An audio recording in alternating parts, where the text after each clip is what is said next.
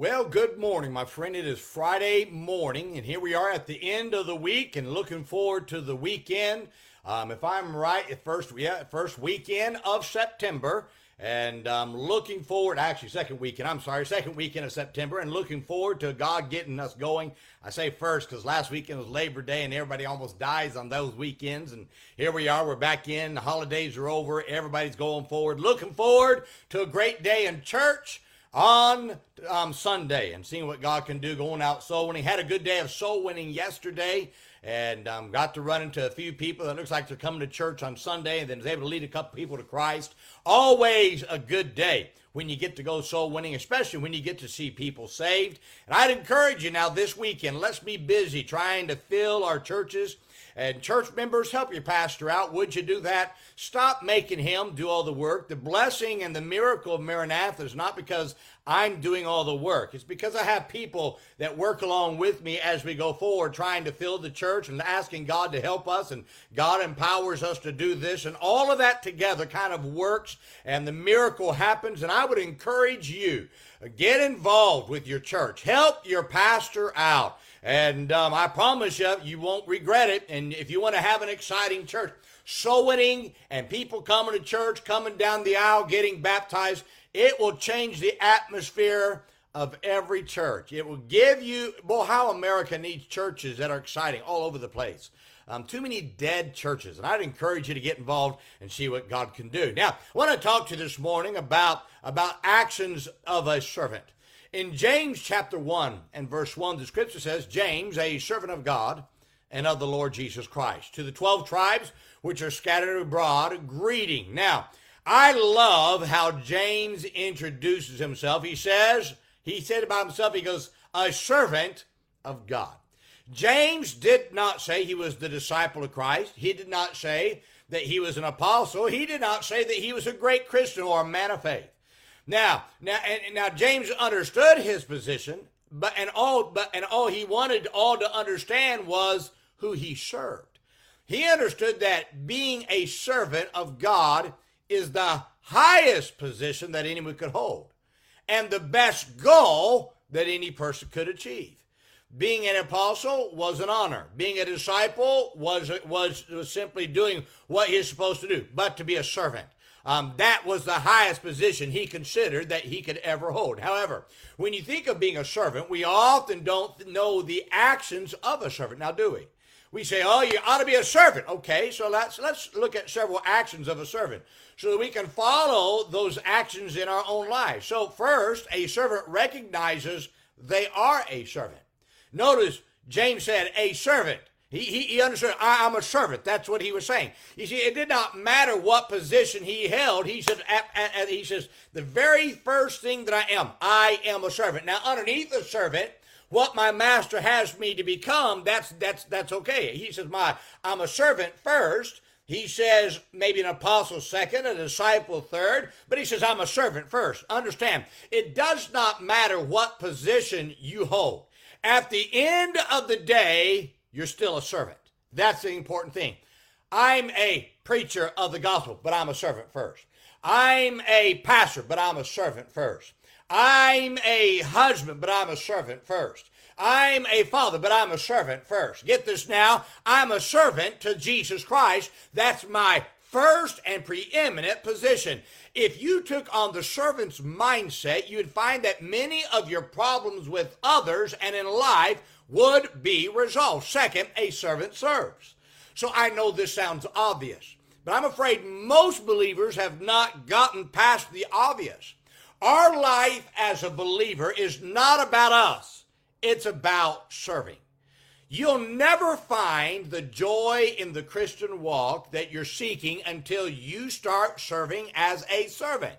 There is joy in serving and not in being served. I hope you get that. When you stop looking for people to serve you and you start serving others is when you discover true joy. Now, if you expect others to serve you, you're going to be disappointed.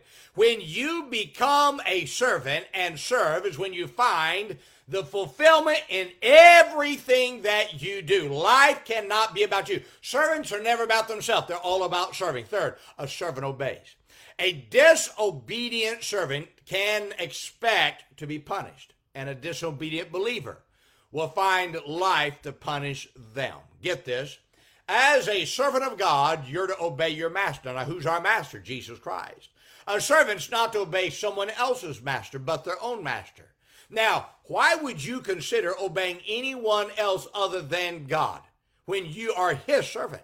I'm not a servant to the world. I'm not a servant to my boss. I'm a servant to God. And I've got to understand who I'm a servant to. And to obey another master and not my master, Jesus Christ, get this now, then I'm being disobedient. When you got saved, you are not to be a servant of the world, but a servant of Jesus Christ. To serve anyone else other than God is being a disobedient servant. Fourth, a servant helps. Now, this is where true joy is discovered. Living to help others is the greatest task that one can perform. There are many people in this world you could help with God's word. And if you spent your life giving them the help they need, you'll find life to be enjoyed. Enjoyment in life is never found in seeking others to help you, but it's found in meeting the needs of others. Get this now.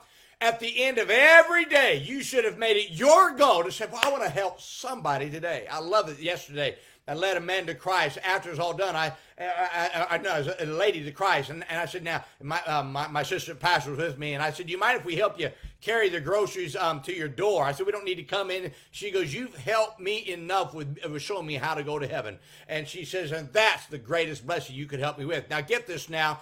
That I walk away from that thinking, boy, being a servant, that's the greatest thing you can do. Your daily prayer should be that God would lead you across the path of someone that you can help. Fifth, a servant follows.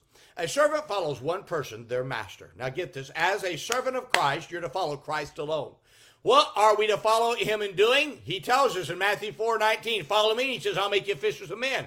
I'm to follow Christ in leading others to him. Not to be a soul winner is a disobedient servant. Get this now. If you're not leading people to Jesus Christ, you're not a servant of Jesus Christ. You say, but I do this and I do this. Listen, you follow your master, and he commands us. Go ye into all the world. That's our orders. And then he said, follow me to what? He said, be fishers of men. My job as a servant at the end of the day is mainly to go soul winning. There are scores, thousands of Christians who think they're servants of God, and they're not, because they're not leading one person to Jesus Christ. There are preachers that are all over America. There's well-known preachers. They preach in churches all over the place. They never lead one person to Jesus Christ. They're a lazy preacher, and why? Because they're not being a servant. They're about trying to get everybody to recognize them. Get out and lead someone to Jesus Christ, my friend. Good night. I'm tired of these lazy preachers and lazy Christians sitting there and not trying to go out and lead somebody to Jesus Christ. This world is going to hell, and here we sit here and we don't do anything. We're worried about, we're trying to promote ourselves and our ministries and our buildings and how big we are and my home and my car. Hey, go reach somebody for Jesus Christ. That's what we're supposed to do. You're not a servant. Listen to me. You're not a servant of God. You may be saved. Well, let me change this. You are a servant, but you're a disobedient servant of God if you're not leading people to Jesus Christ. That's the commission. That's what he commanded us to do. And not to do that is to be a disobedient servant. Now, are you an obedient servant? Do you seek to please Christ? When you see others, you should say that you say, I'm a servant of Christ. Your life should exemplify a servant, and you won't have to tell anybody you're his servant, because your actions will show it. My friend, you know what this world needs? Is for God's people, get this now, to become servants of God. How? Go tell somebody about Jesus every week. Make it your life to tell people about Christ. Serve him. Make him make him at the end of the day. Help others. And the best way to help others, tell somebody about Jesus Christ. By doing so, you become an obedient servant and not a disobedient servant. Well, my friend, I hope this helps you today. Hope it challenges you to go out and do something for God, to serve God as you ought to. Now, let's remember today, be good to everyone. Everyone's having a tough time. Have a great day, my friend.